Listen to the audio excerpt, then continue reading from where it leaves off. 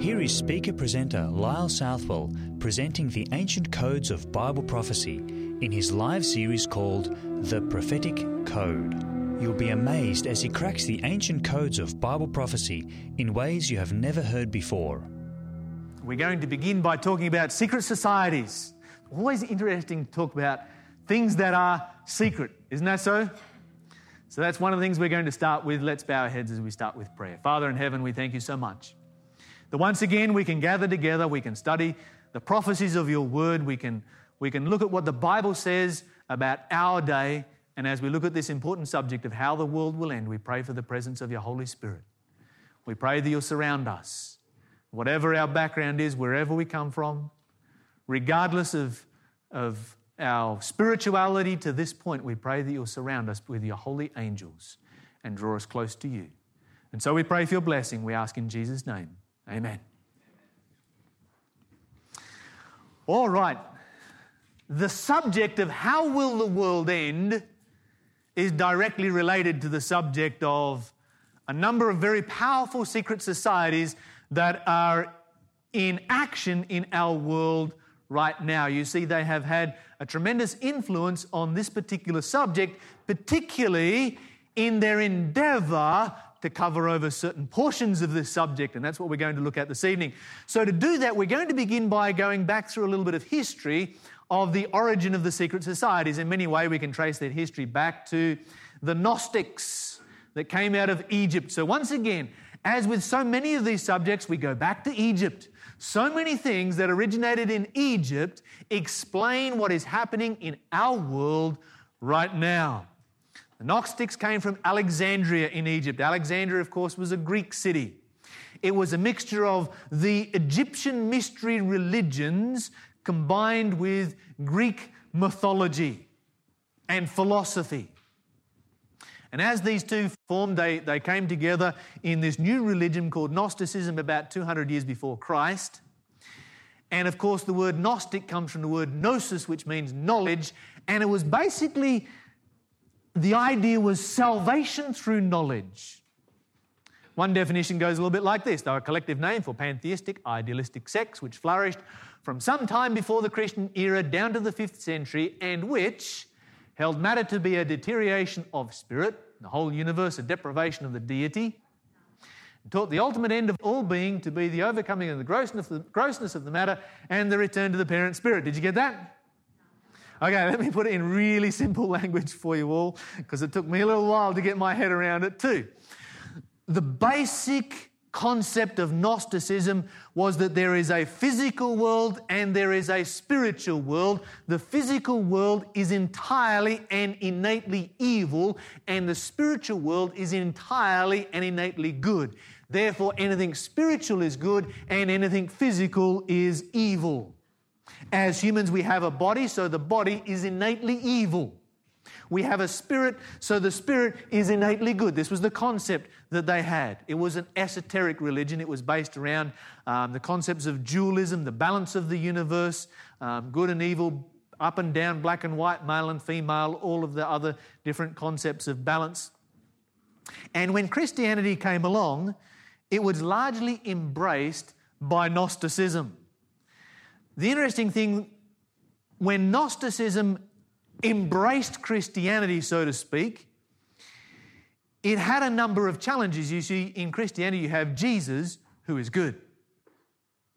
And so they got around that concept by saying, well, Jesus, who was good, he didn't really have a physical body. When he walked, he didn't leave footprints. When he ate, he didn't really eat food. All of these kinds of concepts, and so they said that he was a spirit. And so, of course, the whole concept of Gnosticism was to get from the physical to the spiritual. Now, Gnosticism was largely rejected by Christianity because, at its foundation, it was the exact opposite of Christianity. The foundational concept of Gnosticism was the opposite of the foundation of Christianity. You see, Gnosticism teaches that the solution to life, the solution to problems, the solution to peace, harmony, success, happiness, all of those kinds of concepts is found within yourself. That's where you go to find all the answers. Christianity, on the other hand, took the exact opposite of that. Christianity says, no. The solution is not within yourself. You don't pull yourselves up by your bootstraps. The solution is found in dying to self and living for somebody else. His name is Jesus Christ. And so these were diametrically opposed for this reason. And so what happened was that there was a conflict between the two. Generally speaking, Gnosticism was rejected as a whole, but many of the concepts of Gnosticism were included into Christianity, and thus you had rise of the secret societies. Now, if we come down 1,000 years, and we're going to skip down fairly quickly through a fair bit of history. I've got a lot to cover in a short space of time. We begin with the Gnostics coming out of Egypt, come down to the time of the Crusades, and you had two Gnostic-based secret societies that arose at this time, the Knights Hospitallers and the Knights Templars.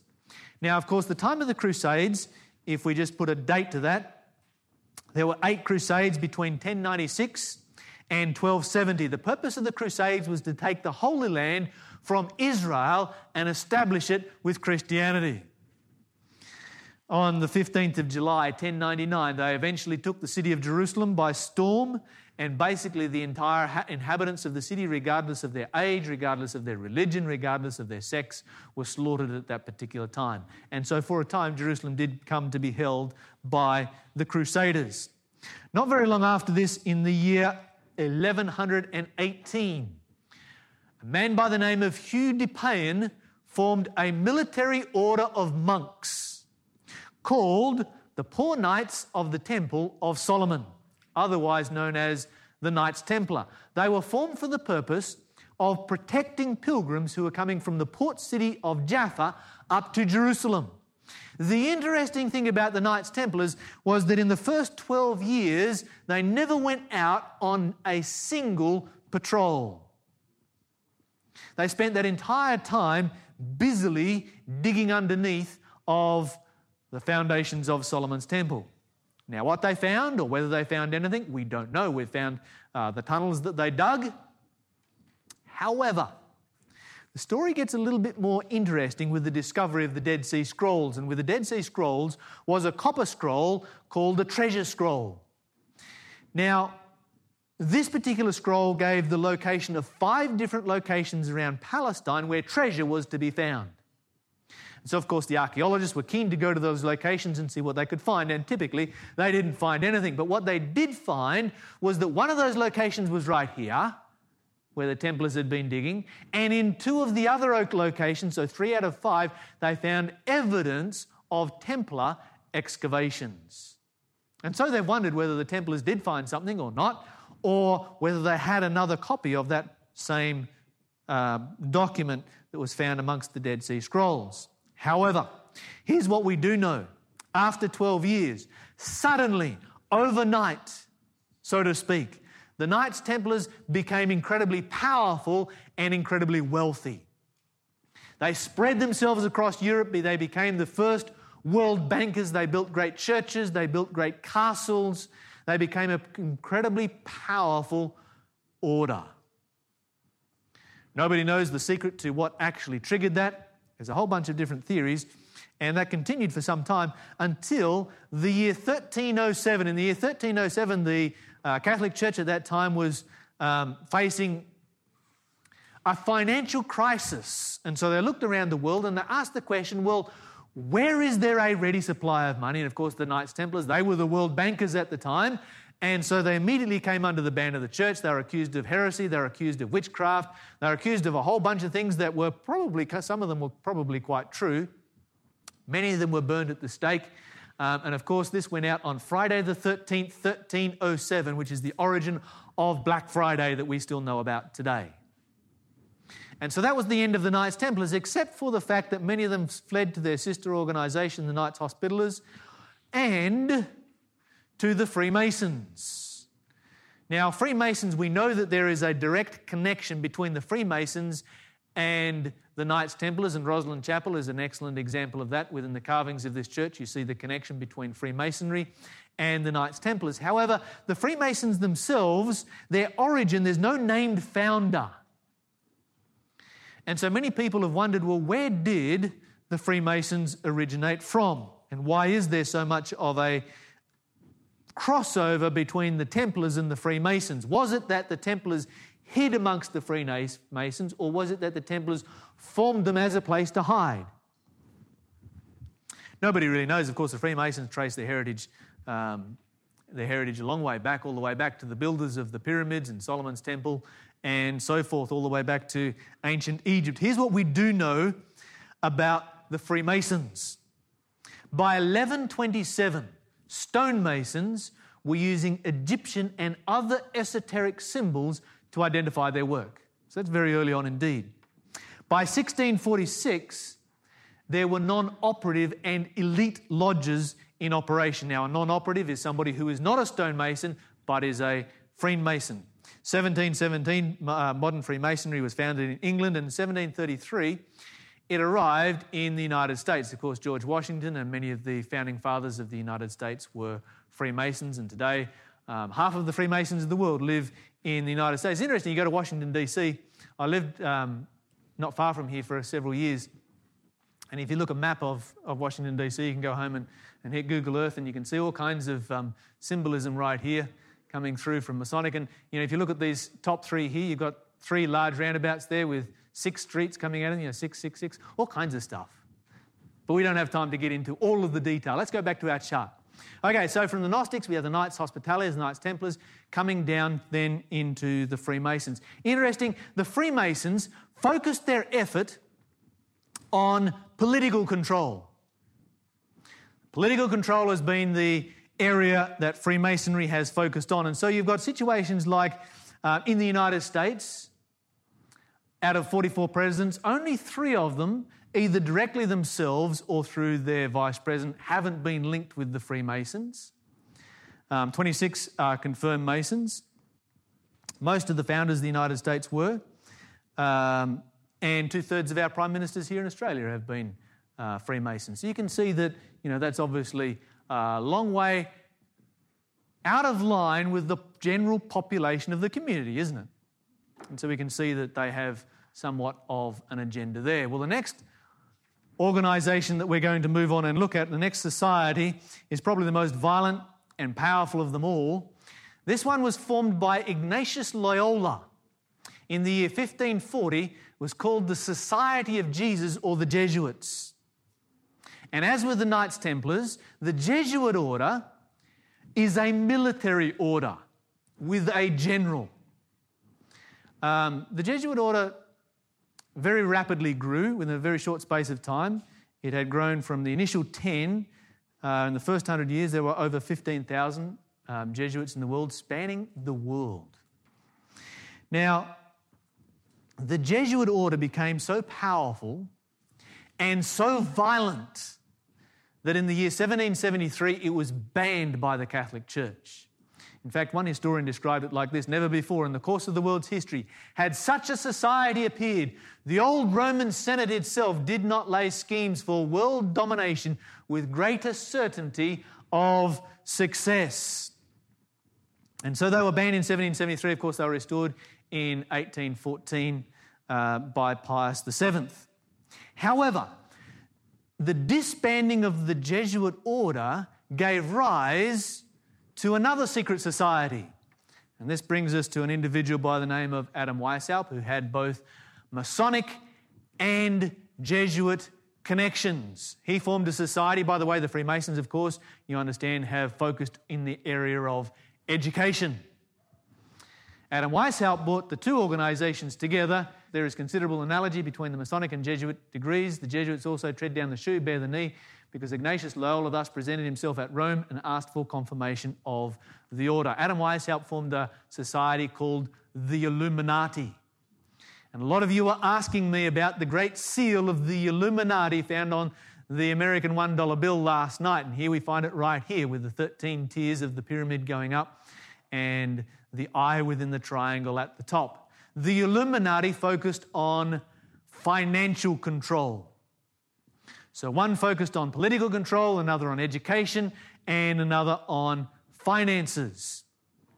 Now, just to run through very quickly, if we look at what we have here, we have a coming together of the secret societies and joining them up.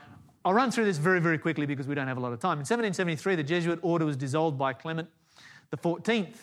In 1776, the Illuminati was formed by Adam Weishaupt. In 1883, Rothschild began Illuminati funding.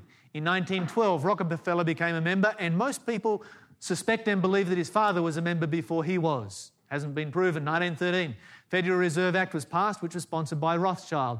1917, the Bolsheviks were funded by Rothschild. In 1921, the Council on Foreign Relations was created by Rockefeller. In 1929, the stock market crash was orchestrated by Rockefeller and Rothschild. And of course, 1933, the United States went bankrupt. Control went to the world bankers. In 1939, both Hitler and Stalin were financed by Rothschild. If you finance both sides, you can't lose. In 1941, the United States ended the war. It was planned by Rothschild, Rockefeller, Schiff, etc., other Illuminati members. In 1945, the United Nations headquarters was created. It was built on land donated by Rockefeller. In 1973, the Trilateral Commission was created by Rockefeller. In 1988, George Bush was elected senior, and we're going to talk about this in just a moment, a member of the Trilateral Commission, the Council on Foreign Relations, the CIA, and a Freemason. And then in 1990, both he and John Paul II formally announced the New World Order.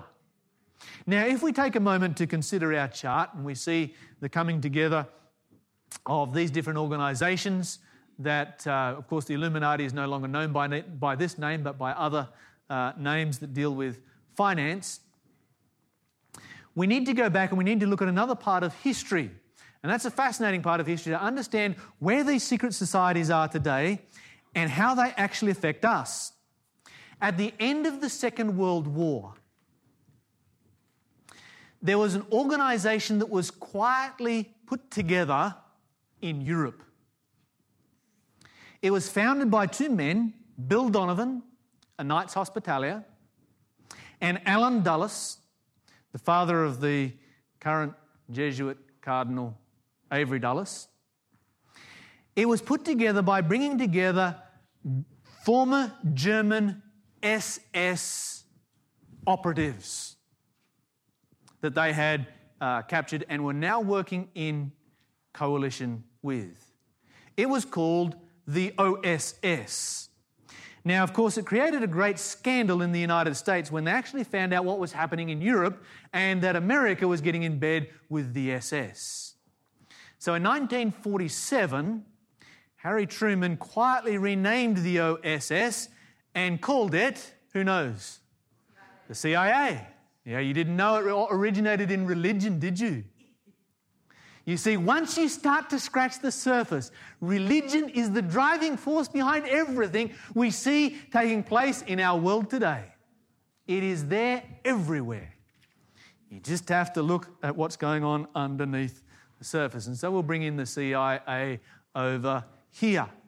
Now, this brings us to some more modern history because we have the Bush dynasty coming along and this particular guy here announcing the beginning of the New World Order. Well, let's look at where their dynasty actually fits in.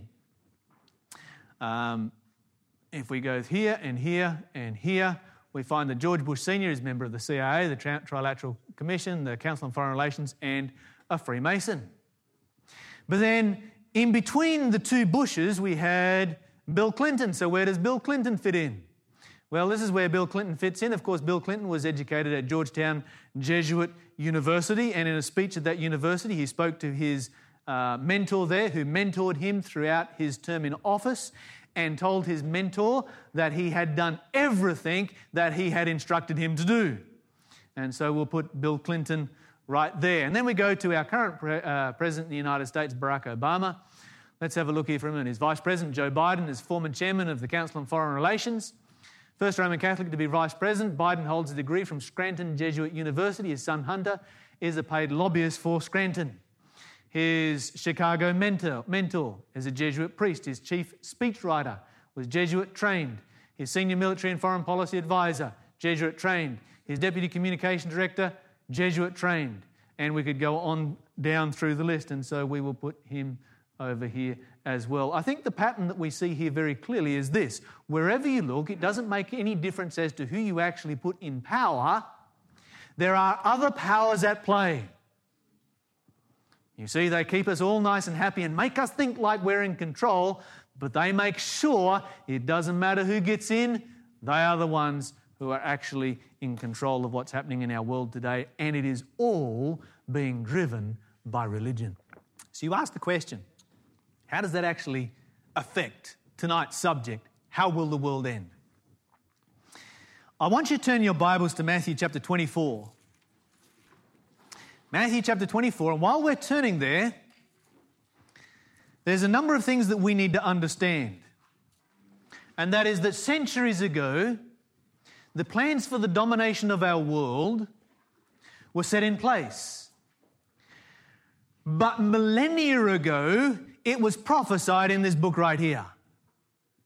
And so very simply, you had great men of history who studied the prophecies of the Bible, and as a result of studying the prophecies of the Bible, they were able to outline very clearly and expose what the plans were for the end of our world, the plans for globalism that were to take place. And so great men like Sir Isaac Newton, for instance, wrote about it. He has a book, Thoughts on Daniel and the Apocalypse, where he shows out who all the main players are, how they fit in, so forth and so on.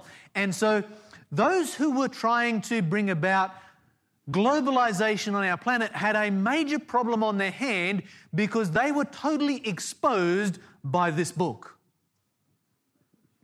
So they had to create a scheme to cover it over.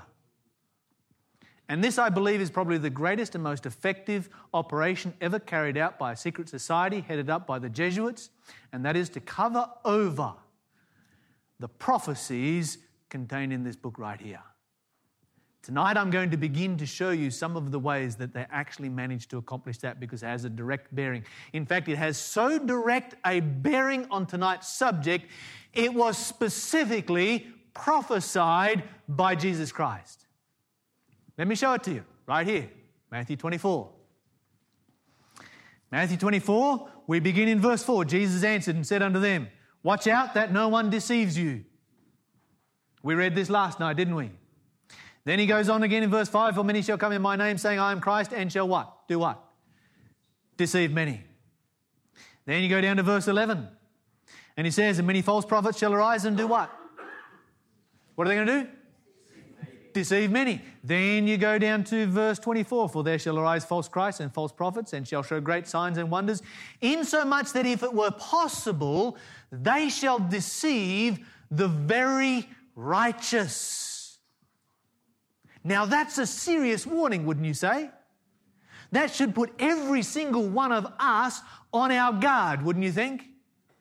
So if Jesus 4 times warns against deception, how are we going to avoid deception? Let me share with you, it is real simple. You need to follow what this book says right here. The moment that you catch yourself following a church or a preacher or somebody else, you are setting yourself up for failure. You need to go home every night and check out what I say by the Bible. I wouldn't let anybody talk to me the way I'm talking to you without reading my Bible and finding out whether it's true or not. So that's my challenge for you all here this evening. So Jesus says, take heed that, watch out that no one deceives you. Then we go down to the next verse. That was in verse 24. What is this deception going to be in relationship to? In other words, 4 times, watch out that no one deceives you. But what are we going to be deceived in relation to? Notice what Jesus says, verse 25. Behold, I have told you before. Wherefore, if they shall say unto you, behold, he is in the desert, go not forth. Behold, he is in the secret chambers, believe it not. I want you to notice what the warning is about. The warning is not about when Jesus is coming back. The warning is all about how Jesus is coming back. It's all about the way that will take place. You know, I was studying the Bible with a young lady one time, and we were about to start this subject, and she got all excited, and she said, you know, I found out something last week with some friends of mine that I was studying with, that Jesus came back already. I'm like, really? Yes, she said, he came back in 1914. And I said, oh, that's so interesting. I said, I haven't seen him anywhere. And she said, oh, no. It was a secret coming. And I said, well, actually, it's interesting you should say that. I don't actually believe it. Do you know why? Because my Bible says that if somebody comes to me and says that Jesus is coming back secretly, believe it not. You can't make it much plainer than that, can you? Okay, so there's all this deception that is going to be around. In relationship to how Jesus is coming back, we need to ask ourselves the question, how is Jesus coming back? Let's do a Bible study. Acts, Matthew, Mark, Luke, John, Acts. Acts chapter 1. You see, if you know what the Bible says, you know what the truth is. If you know what the truth is, you won't be deceived. Acts chapter 1, and let's start in verse 9. The Bible says, and when he had spoken these things, while they beheld, he was taken up, and a cloud received him out of their sight. And while they looked steadfastly toward heaven as he went up, behold, two men stood by them in white clothing, which said, you men of Galilee, why stand you gazing into heaven?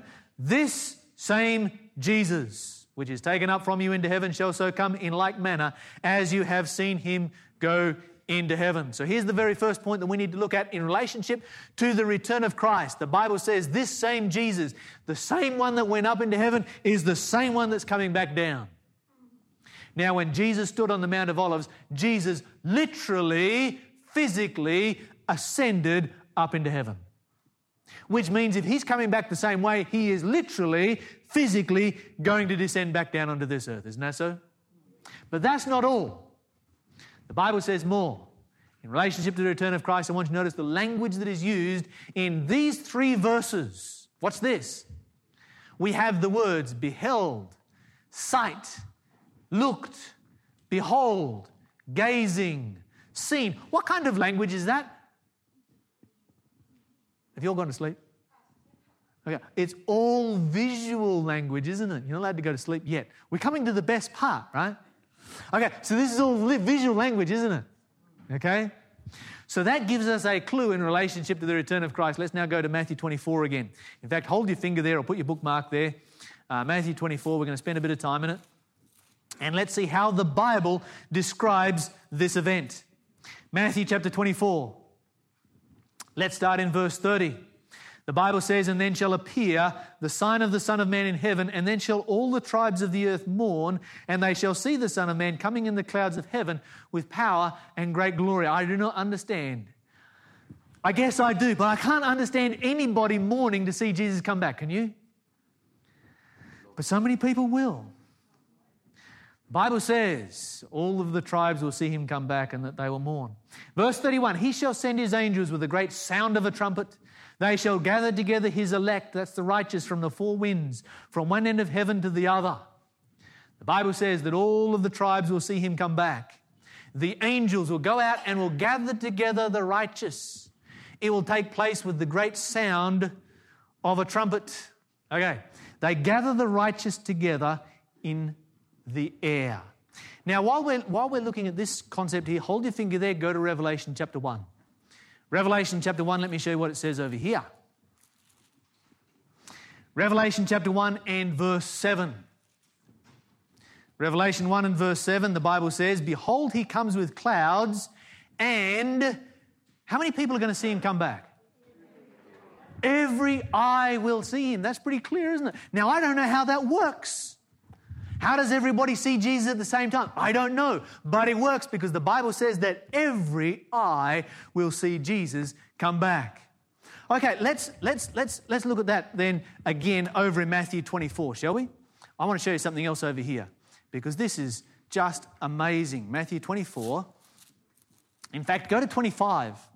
25, verse 31, where it says, when the Son of Man shall come in his glory, and how many of the angels are coming with him? All the angels. Think about that for a moment. How many angels are there? We don't know, but we know that at the very least there are a few 100 million. And the Bible says that all of them will be in one place at one time. Now that will be an event that you will not be able to miss, will it?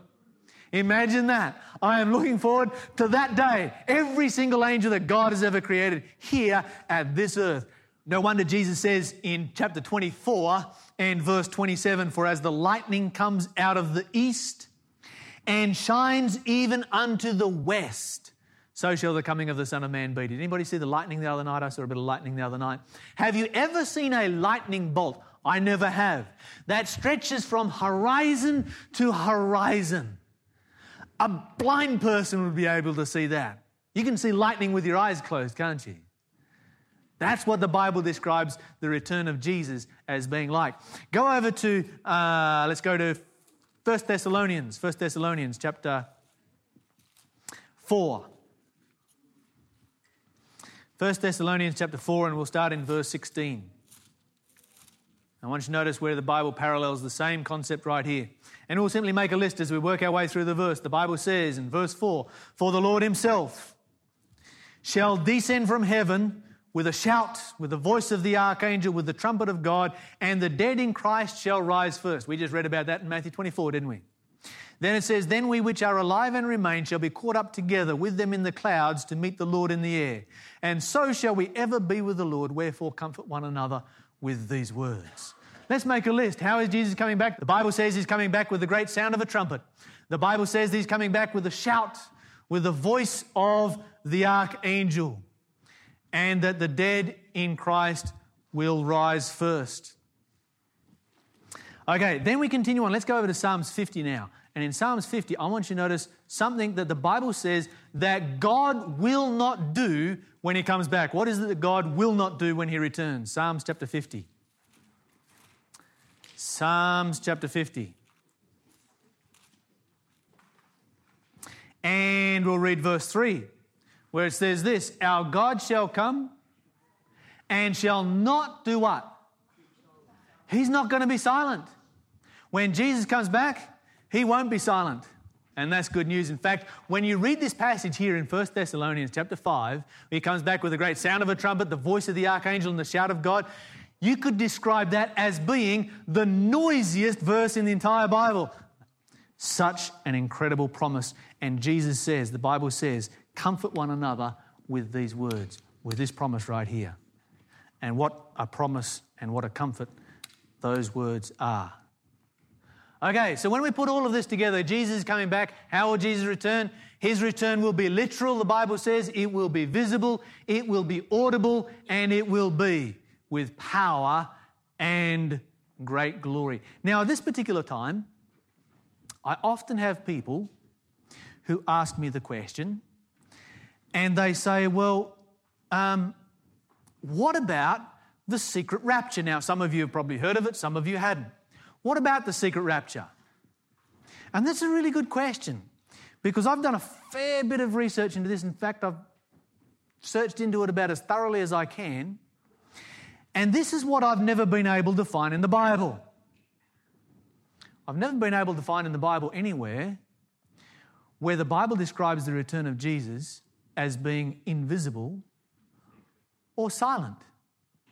Now, the secret rapture, for those of you who might not be familiar with, is a concept that says that the return of Jesus will be secret and silent, and in 2 stages, etc. So there's a number of...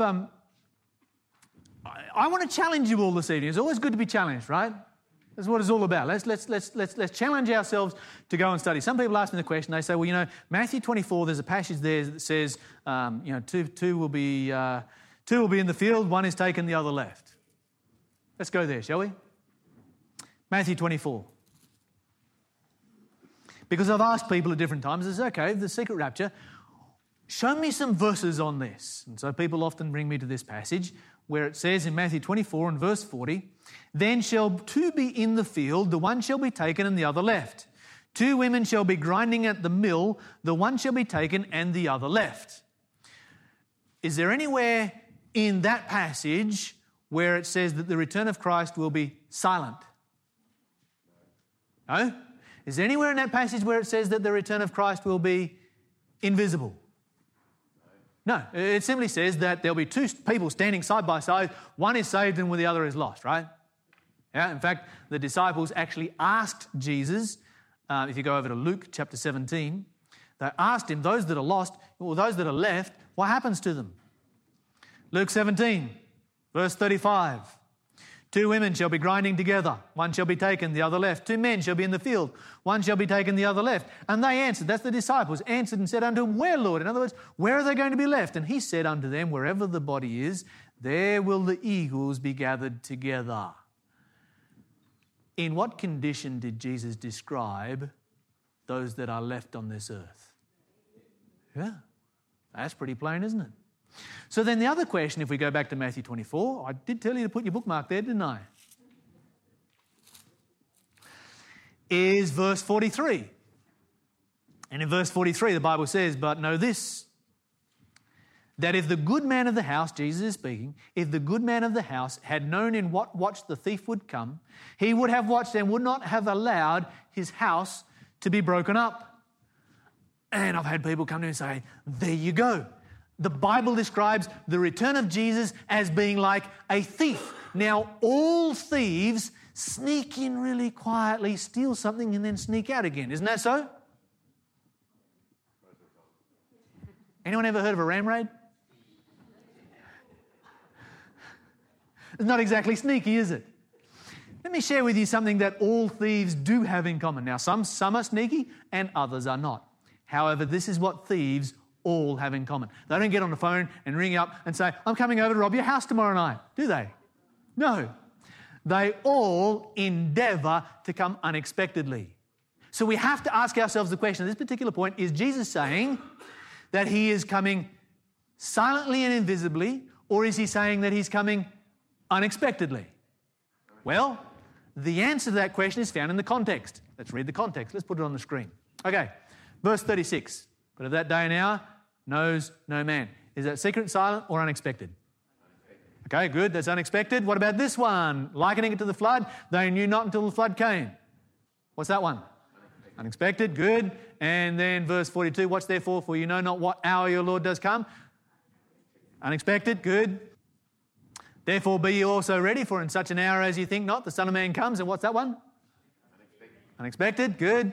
Let's go to verse 50. The Lord of that servant shall come in a day when he looks not for him, an hour that he is not aware of. What's that one?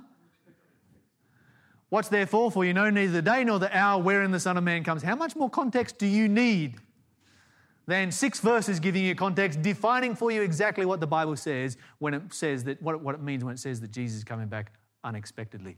In fact, let me show you another verse. 2 Peter chapter 3 and verse 10. 2 Peter chapter 3 and verse 10. I want you all to turn to this one. I want you to see it. 2 Peter chapter 3 and verse 10, the Bible says, but the day of the Lord will come as a thief in the night, in the which. In other words, Jesus is here describing what will take place in the day that he comes as a thief in the night. In the which, what's going to happen? The heavens shall pass away with a great noise, the elements shall melt with fervent heat, the earth also and the works that are therein shall be burned up. Now, let me point out the really obvious. If Jesus returns and the atmosphere vanishes and the surface of our earth turns to molten lava and you miss that, you miss something pretty big. In fact, I would like to meet anybody who could survive that event. That's why Jesus says those that are left on this earth are left dead. Nobody can survive the event that is described right here. The Bible says when Jesus comes back as a thief, this is what will take place. So here's what we have. Let's line it up. The return of Jesus is going to be unexpected. It's going to be like a thief, and it's going to come with sudden destruction. Here's a few missing verses for you. A couple of verses that are not in the Bible anywhere. They do not exist. That the return of Christ will be in 2 stages. Not there. That the return of Christ will be invisible. Not there. You won't find that one. The return of Christ will be silent. It's not there. The return of Christ will be secret. Doesn't exist. The return of Christ will be survivable on earth. Doesn't exist. So then you ask the next question. Okay, it's not such a big deal here in Australia, but in the United States, the vast majority of the population actually believes this. The vast majority of the population. And so you have to then ask yourself the question, what's the origin? Where did it come from? How did that actually happen? Let me give you a little bit of history. I'll run through it real quick. If we go back to the year 1592, we have a Jesuit priest by the name of Francisco Ribera, who was commissioned specifically by his order to produce a document that would reinterpret all of Bible prophecy so that their aims could be put into place without the world knowing what was going on.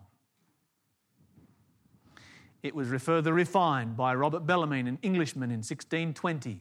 Emmanuel Lacunza came along in 1816 and he added in the 2-stage second coming concept. And then we come down to John Darby in 1830, Edward Irving 1833, and Margaret MacDonald at the same time.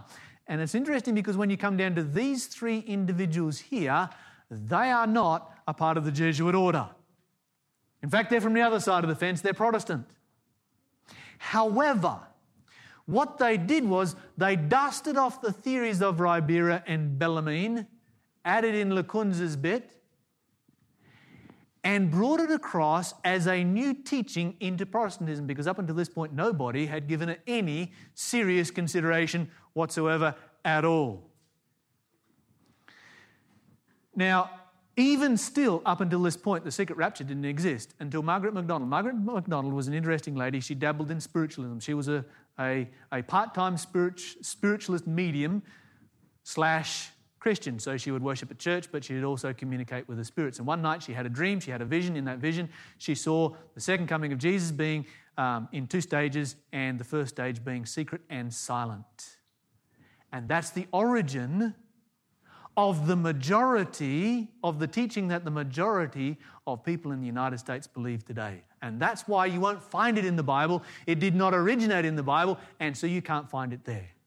It originated with a vision by a lady by the name of Margaret MacDonald. Of course, then you had Cyrus Scofield in 1890, who put out a study Bible. He wrote this into the notes of the study Bible. He was converted by John Darby, and he spread it throughout the United States.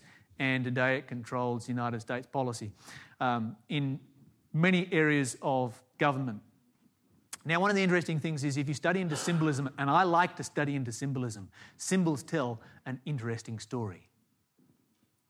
Let me show you an interesting symbol, because there's another name that we need to add to this list, a more recent one. Here's a Masonic symbol. It's a symbol of the union of church and state. Never a good thing. Jesus spoke very specifically against that. He says, "Thou the York-Rite jewelry you may see is the Templar symbol, a Latin cross within a crown. The arms of the cross is the motto in this sign, conquer." Now, in the 1990s and up until the mid-2000s, there was a series of books put out that sold more than 66 million copies. It's called the Left Behind series. It's all about the secret rapture.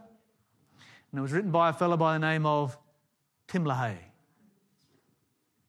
Anybody see what's going on here? Now, those books actually control American foreign policy today. Did you know that? Because when you have something that the majority of the population believes in, you're not going to be elected if you don't back it up in your policy. You see, what we have is religion is driving politics in our world today. And the teaching of the second coming of Jesus, one of the greatest subjects in the whole of the Bible, has been covered over by secret societies who are endeavouring to control our world. But there's one more thing I want to finish with before we finish off. And that is the question. I want to put this issue aside for a moment, and I want to focus on the good news and ask the question, why is it that Jesus is coming back? And to answer this question, I want to take you to 1 Corinthians chapter 15. I want to share with you one of my favourite passages in the whole Bible. 1 Corinthians chapter 15. You know, somebody asked a question the other night, and I don't remember exactly how, but it was something like this. Why don't we hear more about prophecy in our churches? Why don't we hear more about sermons on the second coming of Jesus? It's mentioned more than twice as many times in the New Testament as the subject of grace. And grace is the only way that anybody can ever be saved. Why aren't we hearing about it all the time? Why isn't it, being something that we're focusing on? Now, I don't know the answer to that question, but let me share with you a story very quickly from when I was a young person, a kid. When I grew up, we lived in Tasmania. It's the promised land, by the way. And our house was long. We're on the side of a hill and we had this long house. The hallway went all the way along the back. The rooms were all the way along the front because they caught lots of sunshine. A very valuable thing in Tasmania. And so down one end of the house was the kitchen dining room. The other end of the house was the master bedroom. And my mum was down in the kitchen one day baking a cake. She baked this cake, pulled it out of the oven, and I'm a kid and I'm smelling it. It's like, oh, wow, and it's sitting there on its cooling rack. She put it on one of these like silver square pieces of wood. I know nothing about cooking. And then she started to spread icing on it. And it was that kind of icing, you spread it on with a big thick knife. And she's spreading this icing on, spreading it all around. And it's sitting on the cake and it drooling down the side and making little puddles around the bottom. And I'm just standing there watching this whole process. And I think my mum knew me rather well. And she says, Lyle, don't touch the cake. Well, the time came when the cake was placed in the fridge. And I waited until my mother was at the other end of the house. And I opened the fridge and I got my finger into the icing and it was right here. I suddenly had this sixth sense and I'm going, oh no, I can feel somebody looking at me. And I've looked around and my mum is standing right there in the door. I got to tell you that at that particular point, I wished that my mum was on the other side of the planet or the other side of the universe because I knew what was coming my way and it wasn't going to be a whole lot of fun. You know, sometimes one of the reasons why I believe that we don't hear so much about the second coming of Jesus when this is such good news is because, particularly here in Australia, we have our fingers so much in the icing of this world that we wish that Jesus was 1,000,000 miles away. But let me tell you, friends, let me read to you what it says here in 1 Corinthians chapter 15 about the return of Jesus. It tells us exactly why Jesus is coming back. In verse 51 it says, behold, I show you a mystery. We shall not all sleep, but we shall all be changed. In a moment, in the twinkling of an eye, at the last trumpet, for the trumpet shall sound and the dead shall be raised incorruptible and we shall be changed. I don't know about you, but I'm looking forward to that day, aren't you? In fact, I have a long list of things that I'm looking forward to being changed about me, aren't you? Yeah? I'll tell you what else I'm looking forward to. The Bible says that the dead shall be raised incorruptible. My mother passed away when I was young. And I'm looking forward to seeing her again because I have that promise right here. For this corruptible must put on incorruption. This mortal must put on immortality. And when this corruptible shall have put on incorruption, this mortal shall have put on immortality. Then shall be brought to pass the saying that is written, death is swallowed up in victory. O death, where is your sting? O grave, where is your victory? Jesus is coming back, friends. He's coming back to reward those who have been faithful to him. He's coming back for you and I, and he wants every single one of us there and waiting and ready for him on that day. And I want to be there. I want to be ready. I want to be waiting for Jesus to come back. When I see him in the clouds of heaven, I want to say, yes, this is my best friend right here. Don't you want to have that same experience? Do you want to have that experience? I know that I do, friends. Praise God. Let's bow our heads as we close with prayer. Father in heaven, we thank you so much for the promise of your return. We have found that it's something that will happen soon. We have found that it is something that will happen with power and great glory. that this will be the most amazing, the most magnificent event in the history of the universe. Father, we look forward to that day with every part of our being. Be with us now. Prepare us for that great day. We ask in Jesus' name. Amen.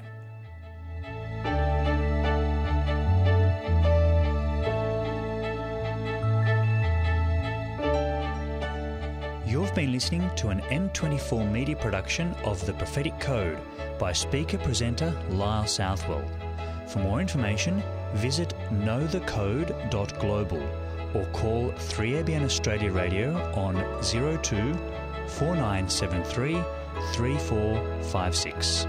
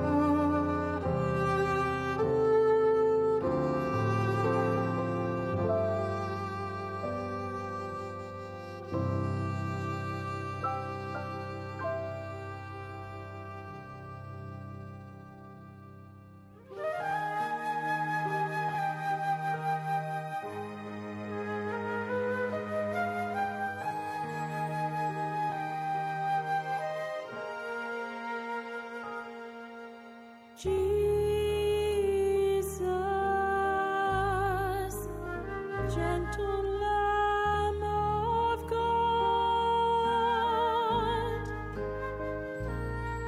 your healing hand touch the blind and made them see.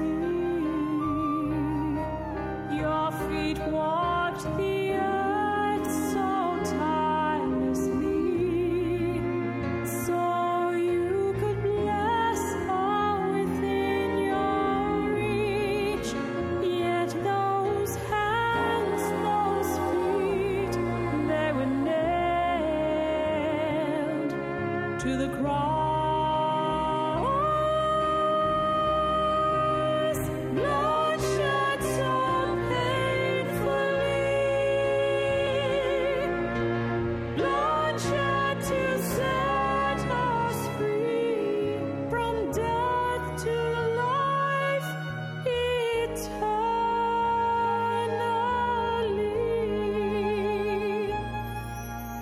Jesus, precious Lamb of God,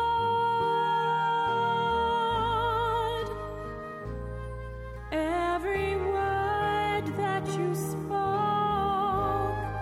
brought light and life to all who would hear. Your heart so full of love gave so endless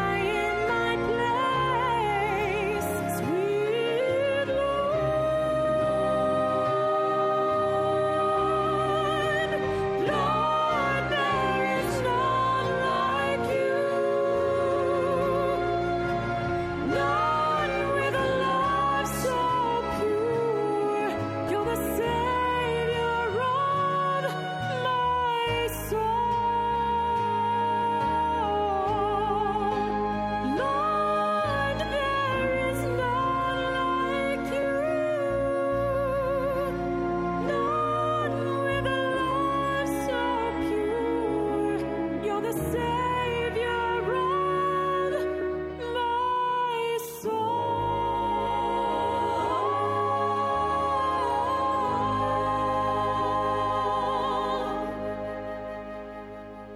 Jamie George played The Lord Bless and Keep You, followed by Marsha Williams singing Lamb of God.